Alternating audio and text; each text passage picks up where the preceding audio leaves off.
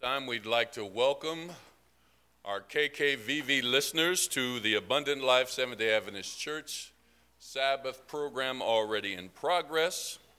And we would like to invite you out to come visit with us. We are located at 1720 North J Street on the corner of J Street and Doolittle.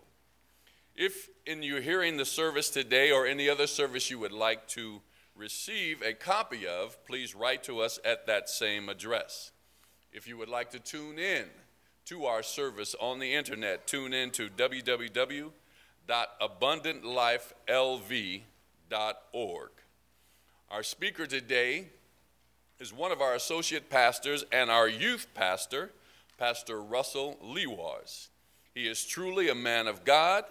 The Lord has blessed him with the power to deliver the word in a mighty way, and we look forward to the message the Lord has for us through him today.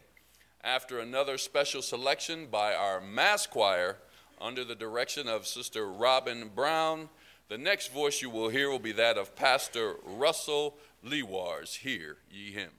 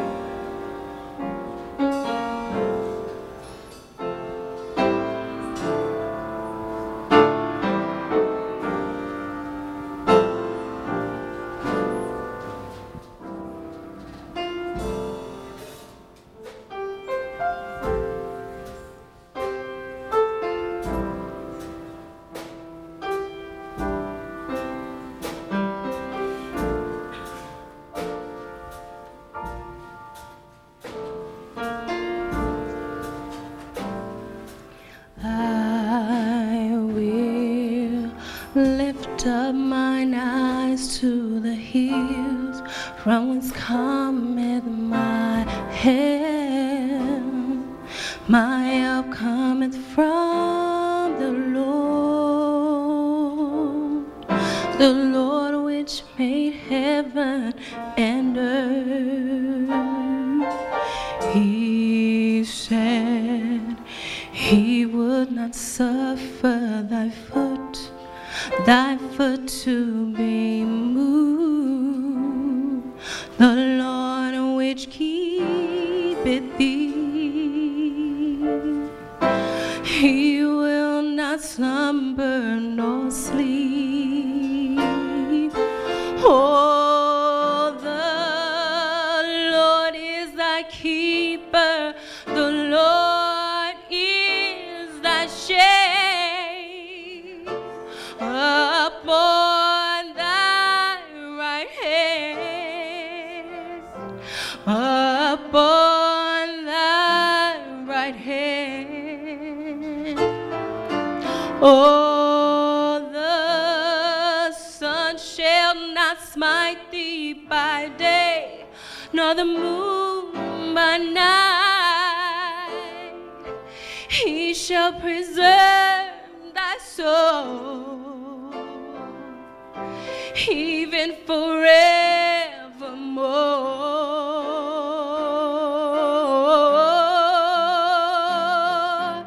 My help, my help, my help. All of my help cometh from the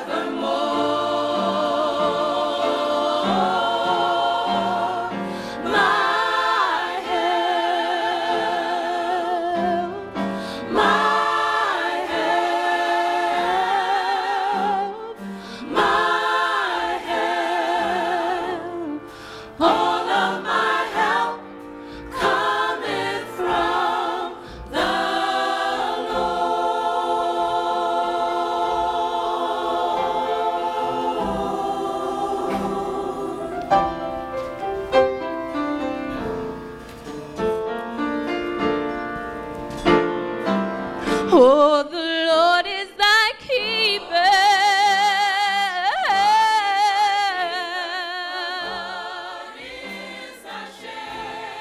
Shade thy right hand.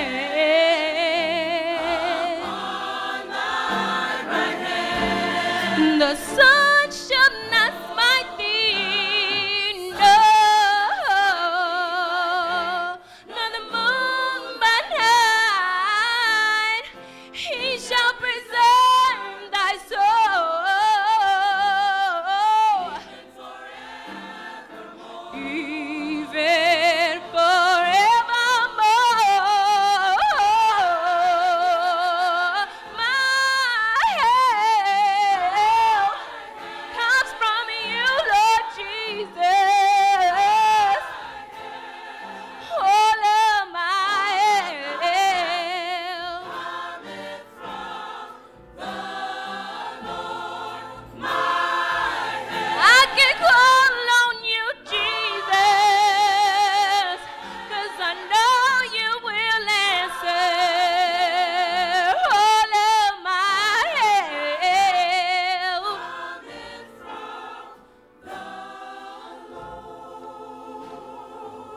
Lift up mine eyes unto thee. All of my help cometh from the Lord. Lift up mine eyes. I won't look to the left, no. I won't look to the right, no. All of my help cometh from the Lord. My help comes from you, Lord Jesus. All of my help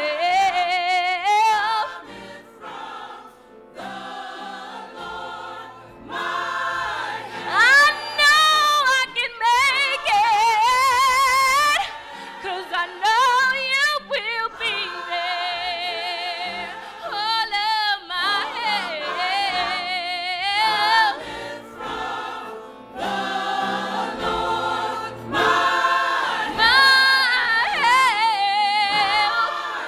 comes from you, Lord Jesus.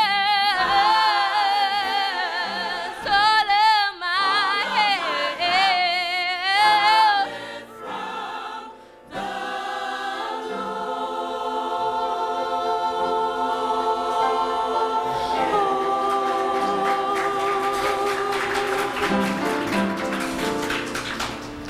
all of my help cometh from the Lord.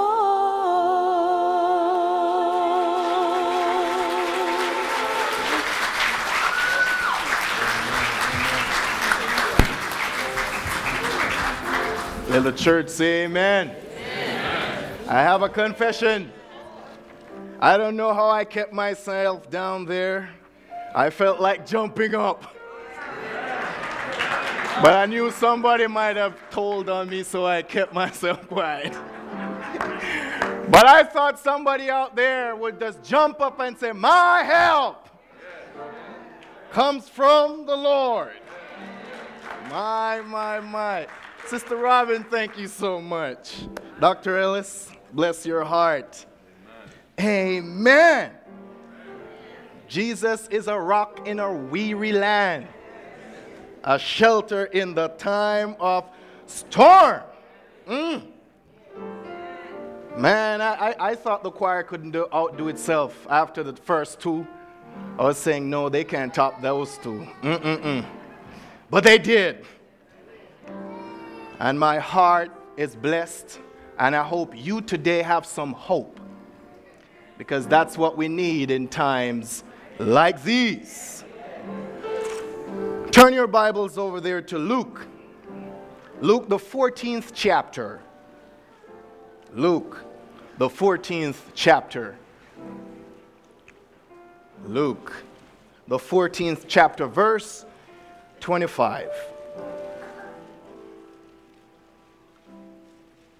If you found it, say amen.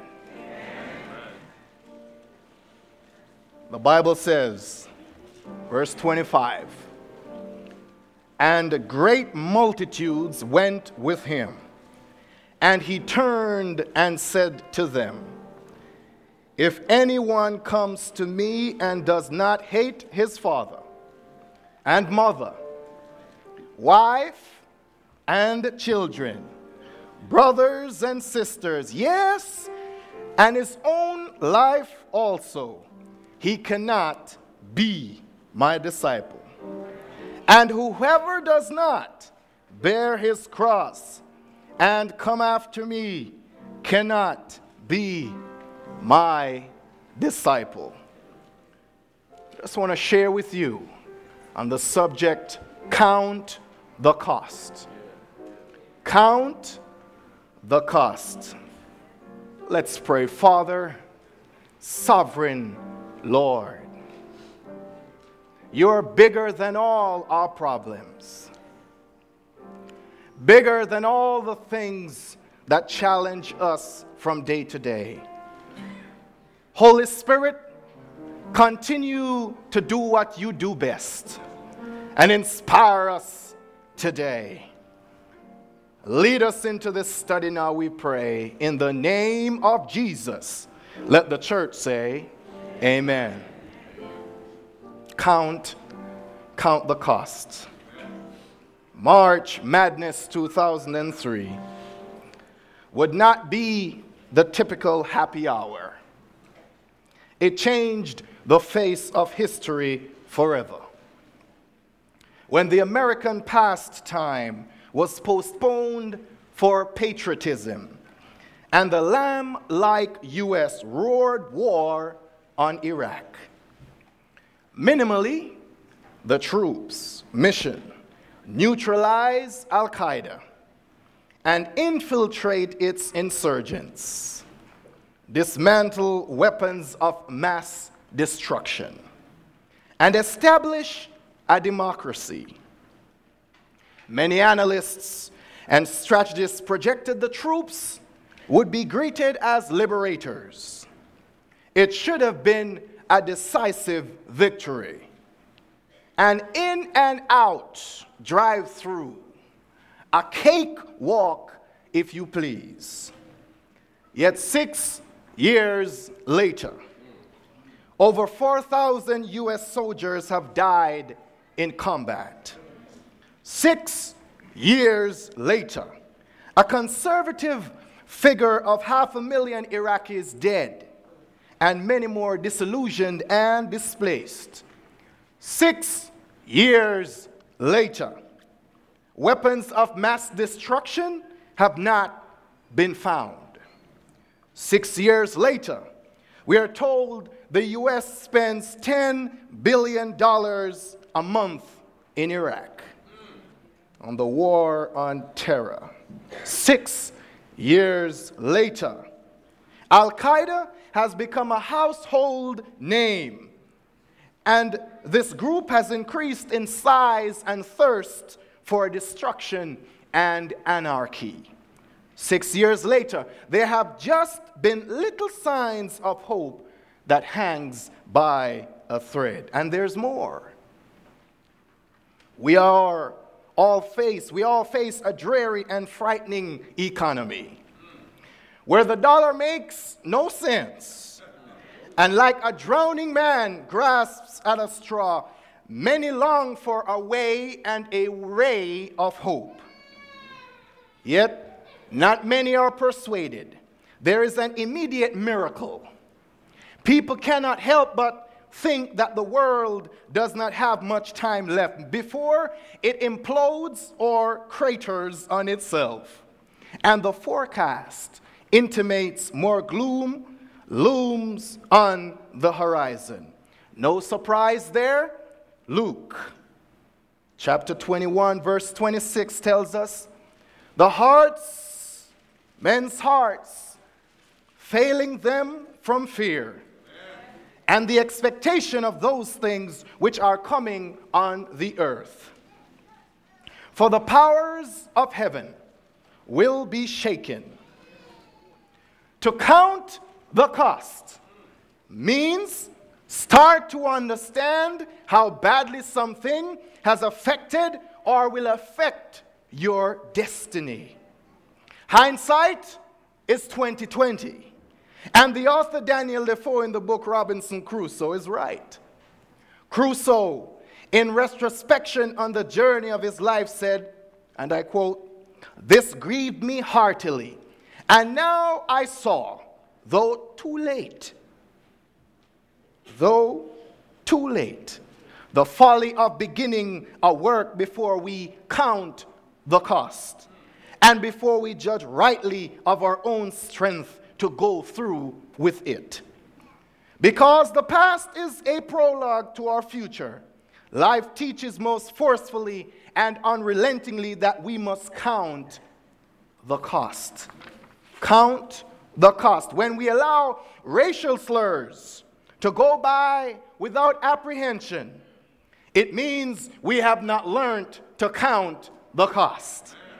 When we hear today outright defamation and murder of character, words such as terrorist, not one of us, Arab, kill him, it is what it is. We are feeding the most unhinged elements of this society, the red meat of hate, instigating the venom of violence. We have not learned to count the cost. Dr. Luke invites us in a terrific and dramatic conversation. A large group, the Bible says, a great multitude, if you please, followed Jesus, maybe anticipating their next opportunity to hear a word from the prophet. You see, Luke does not say exactly why they followed him. But the ministry of Jesus utters eloquently in unequivocal tones his many wonders and signs. These people know, as Luke 4:36 tells us, with authority and power, he gives orders to evil spirits and they come out. These people know, Luke tells us in 4:41, demons came out of many people shouting, "You are the Son of God." These people know that at the word of Jesus,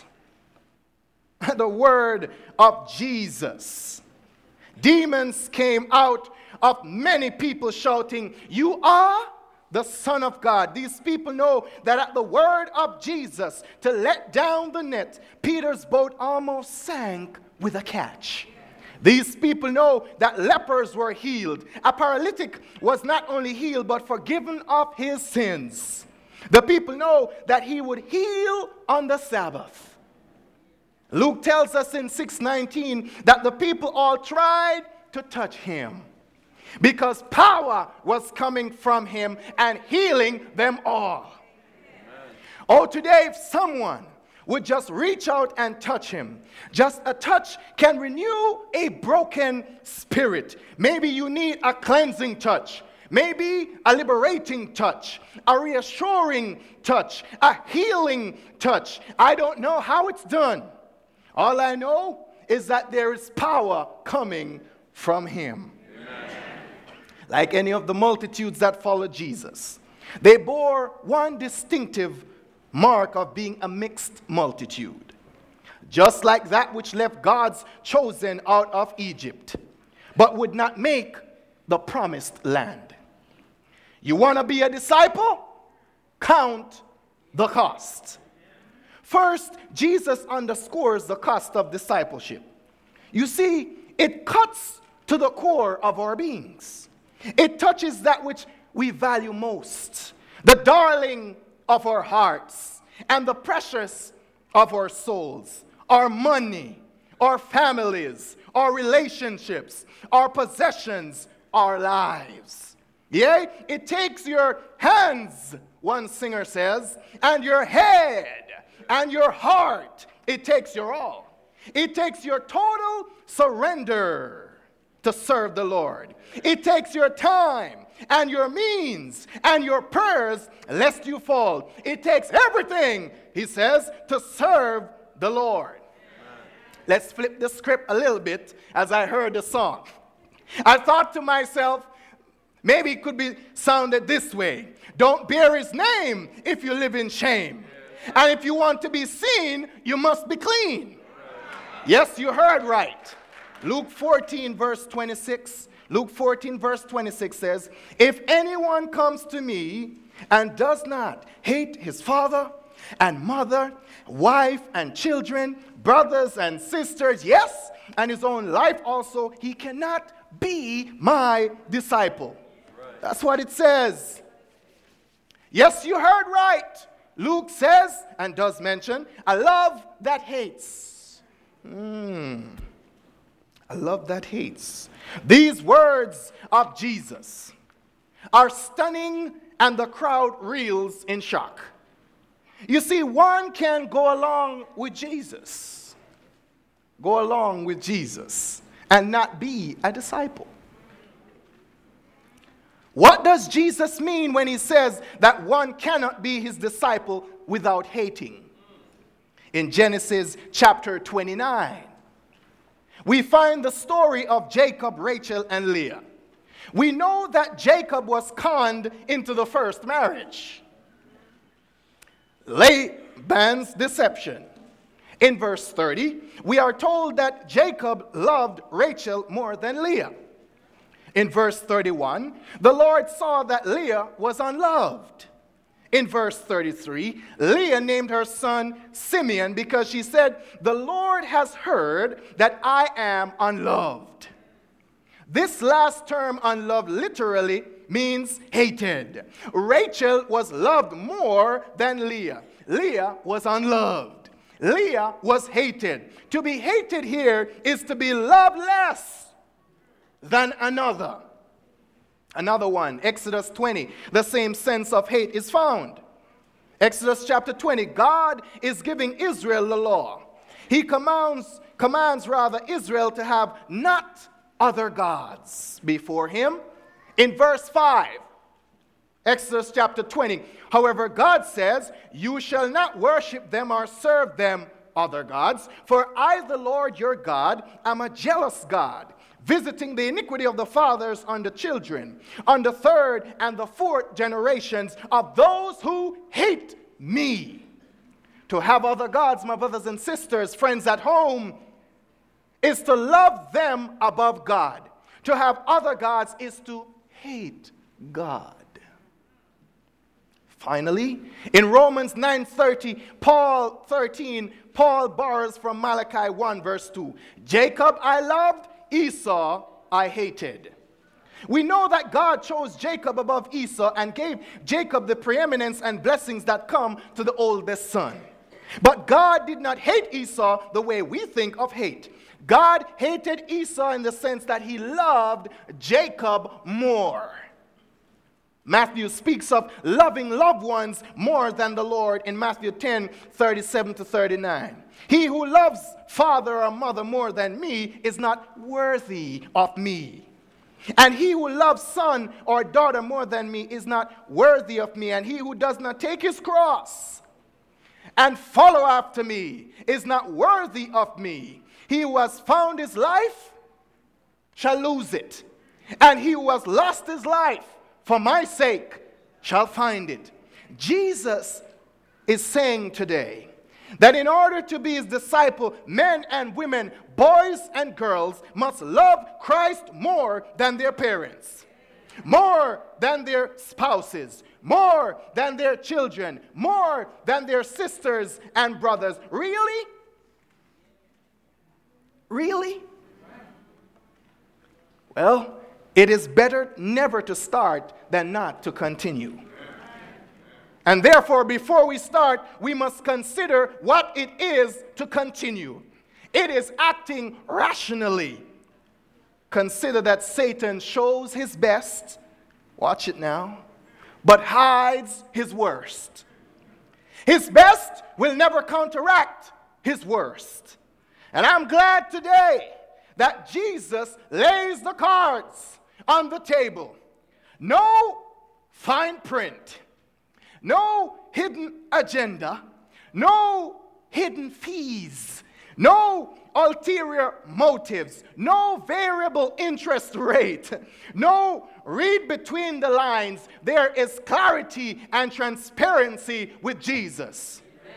Not only does Jesus underscore the cost of discipleship, he equips those he calls. When we take upon us, my friends, today, the profession of religion, we're like a man that undertakes to build a tower, and therefore must consider the expense of it. Which of you, 28 to 30, intending of Luke, to build a tower or stately house for himself, sitteth not down first and counteth the cost? Our commitment to a relationship with Christ is like to build a tower. Jesus uses the picture of a builder. Understand that the Christian builder is building for eternity on the landscape of eternal life. To count the cost means it will cost your lusts. It will cost you a life of self-denial and watchfulness and a constant course of holiness. It costs you less time in front of a television and more time in the Word. Maybe if we care for our Bibles as we treat our cell phones, our spiritual journey would be more fulfilling and exhilarating. Less time texting and reading the text. Perhaps it may cost you your reputation or a hookup with friends. All that is dear to you in this world, even your life. In other words, quitting jobs that interfere with holy living.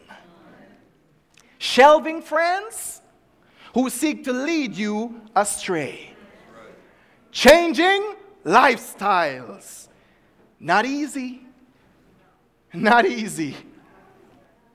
Not easy. Undeniably, there are staggering repercussions when you don't count the cost. The rich young ruler, the Bible tells us, left Jesus sorrowful.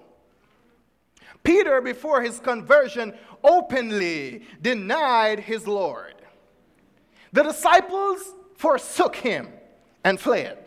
Judas betrayed him. Herod ignored him. Pilate admired his piety. But they all had to count the cost. Finally, as disciples, we go to war. And there are casualties in war. And so, he empowers us, his disciples, to go through the war. We must consider the hazard of it and the difficulties that are to be encountered. Verse 31 and 32 tells us that. They tell us that there may be casualties. Sometimes you may find yourself in the minefield of adversity, outnumbered and outgunned. Yes, in the minefield of adversity, but we're still here. Outnumbered, but we're still here. Outgunned, but we're still here. We endure the hardness of a seasoned soldier, the banner of Prince Emmanuel. We are more than conquerors. When we count the cost, the Lord's church does not suffer neglect. Attendance to the worship experience is never sporadic. Attendance, I said, to the worship experience is never sporadic. Service rendered is never minimal. Discipleship is never practiced only when convenient.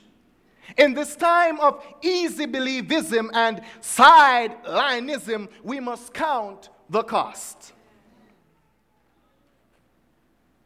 Condemnation took place on July 6, 1415. In the presence of the solemn assembly of the council in the cathedral. After the performance of High Mass and liturgy, John Huss was led into the church. The Bishop of Lodi delivered an oration on the duty of eradicating heresy. Then some statements of Huss and Wycliffe and a report of his trial were read. Huss protested loudly several times, and when his appeal to Christ was rejected as a condemnable heresy, he exclaimed, "O God and Lord, now the council condemns even your own act and your own law as heresy. Since you lay your cause before the Father, your Father as a just judge, as an example for us whenever we are sorely oppressed." Well, an Italian prelate or minister pronounced the sentence of condemnation upon Huss and his writings. Again, Huss protested loudly, saying that even at this hour, he did not wish anything but to be convinced from Holy Scripture. Talking about count the cost. He fell upon his knees and asked God with a loud voice to forgive all his enemies. Then followed his degradation, but was enrobed in priestly vestments and again asked to recant, to confess. Again, Huss refused. With curses, his ornaments were taken from him. His priestly robe was destroyed, and the sentence was pronounced that the church had deprived him of all rights and delivered him to the secular powers. Then a high paper hat was placed on his head. Heretic. Thus Huss was led away to the stake under a strong guard of armed men. At the place of execution, he knelt again, spread out his arms, and prayed aloud. Some of the people asked that a confessor should be given him. But a rude priest exclaimed, "A heretic should neither be heard or given a confessor." The executioners stripped him of his clothes and tied his hands behind his back with ropes and his neck with a chain to a stake, around which wood and straw had been piled up so that it covered him to the neck. Still at the last moment now, the Imperial Marshal von Pappenheim, in the presence of the Count, asked him to save his life by recanting or confession. Huss declined with words, "God is my witness, that I've never taught that which I have been accused by false witnesses. In the truth of the gospel which I've written, taught, and preached, I will die today with gladness." Well, great speech. It didn't convince many. Thereupon the fire was kindled with John Wycliffe's own manuscripts used as kindling for the fire. With uplifted voice, Huss sang, "Christ, thou Son of living God, have mercy upon me." Until the fire silenced his praise. This man died roasting away in the name of Jesus. Amen. But this man died knowing he would live because he counted the cost. The great paradox of life, dying to live. Like Christ in heaven, in Gethsemane, on the cross, on resurrection morning, we must count the cost. When we count the cost today, friends, we are unawed by popular opinion, unseduced by flattery, undismayed by disaster. We confront life with courage and death with unfettered hope. Are you still interested? Count the cost. Everything that comes forth in our lives is for His purpose. Yes, we are called for a special purpose in this generation. Yes, the death of John Huss is both inspiring and intriguing, but that does not change the dynamic of my soul's salvation. After all, Huss is just a man, a simple man. But Huss read of an afternoon, friends, today, that mysteriously turned to darkness. Justice was on time, but mercy showed up late. The light of hope, it seems, was about to fade, and the lamp of faith to flicker. Yet hope was born amidst disappointment, sorrow, and despair. Jesus was alone. He was alone, tried and convicted in a mockery of a religious trial alone. Alone on the cross, alone. Deserted by friends, alone. Alone, alone. Laid him in the tomb, alone. Alone, alone. But Huss banked all his all on a man. A special kind of a man. A God man. Divinity wrapped up with humanity. A man. Huss knew also that this same Jesus had the keys of death, hell, and the grave. He had hope. That's why he sang, Christ, thou Son of the living God, have mercy upon me in the smoke and crackling flames of the fire. But you and I too can sing today. We all can sing because he lives. Because he lives, I can face tomorrow. Because he lives, all fear is gone. Because I know he holds the future. And life is worth the living just because he lives. You may not have that literal fire, but when you go through your fiery trial, as you count the cost, you also can sing, because he lives, I can face tomorrow. And now all fear is gone. Count the cost. Today, my brothers and sisters, we're left to consider, as with John Huss, as he was roasting in the fire, singing, having up his praise on. He was silenced not by a financial climate. He was silenced not by depression or despair. He was silenced by the fire. But that could not snuff out the hope that John Huss had. His hope was in Jesus. Discipleship means to count the cost. Let us pray. Our God, today, Lord, we did not just come here to have a fantastic time in the Holy Spirit. We didn't just come by here in this building on holy ground in your presence just to give our dues. Lord, we didn't just come here today because we had to, but we came here knowing, oh God, that a walk with you takes commitment. And sometimes the enemy sends his fiery darts against us.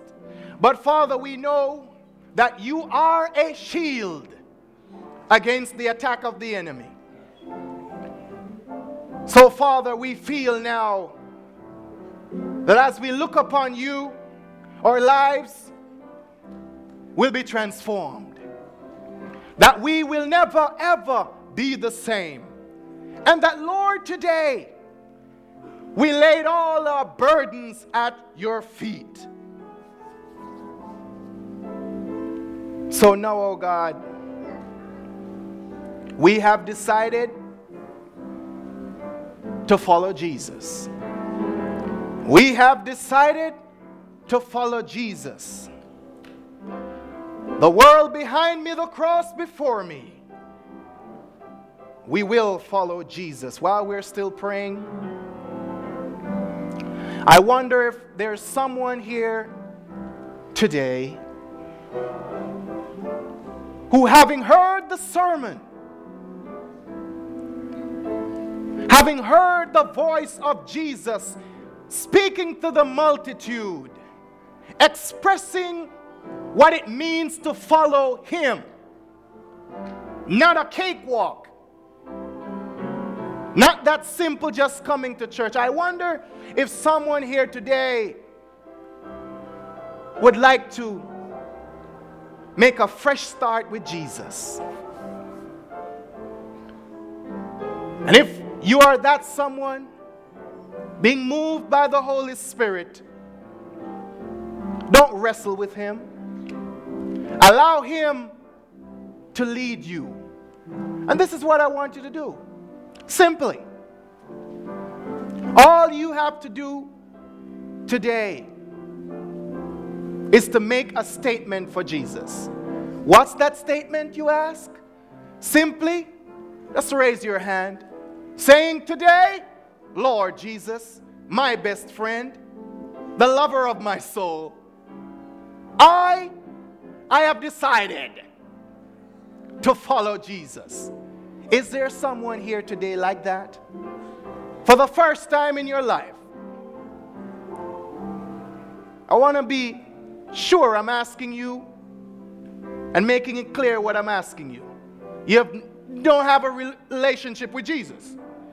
For the very first time in your life today, is there someone who wants to make a difference today? I see your hand. See that hand. Amen. Praise the Lord. And the church is praying. That means the power of God is moving. Is there someone else today, while the church, the heads are bowed and the eyes are closed, and they are praying? You have decided to follow Jesus.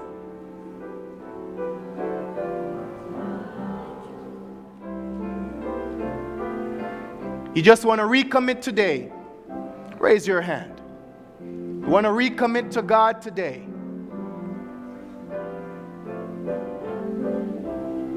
Amen. I'm going to close this prayer. I see that hand. Amen. Courageous of you. I see another hand. Praise the Lord. Amen. I see your hand.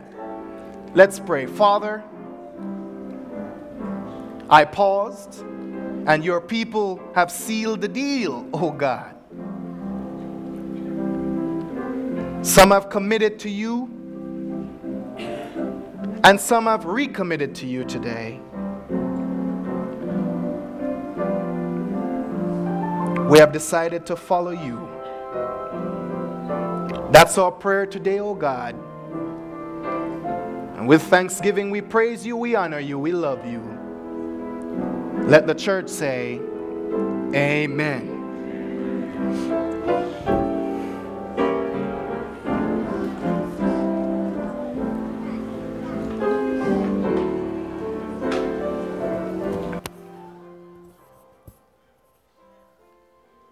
Haven't we been blessed today? See, the job of a pastor is to just point you in the way. And Pastor Lee Wars, you have done an excellent job. The choice is yours. Amen, amen. Count the cost. Endure a little trouble and problems from your friends, but make it to glory. But the other cost, deny God and be lost for an eternity. I hope the choices you've made today is to follow Jesus all the way, no matter what the cost is. Let's all stand now for our benediction. Just want to remind you today, unfortunately, we are not having a meal in our fellowship hall.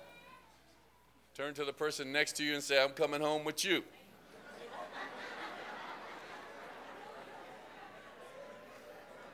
In Jesus' name. All right, let's bow our heads. Father God, you have truly blessed us through your manservant today. We know that as time winds down, that we have to count the cost, because more and more choices are going to have to be made, following the traditions of men or following the Word of God. Lord, I pray that those that are here today, those that have heard on the radio, will choose to follow the word of God no matter what the cost. For we know in the end, victory is ours. The battle is not ours, but it's the Lord's. But the victory can belong to each and every one of us if we choose to follow Jesus. Now, Father, we ask that you bless us all as we leave this place. Take us from here safely, but never from thy presence. And bring us back again at the appointed time and hour. In the wonderful and glorious name of Jesus. All say together, amen and amen. Please be seated.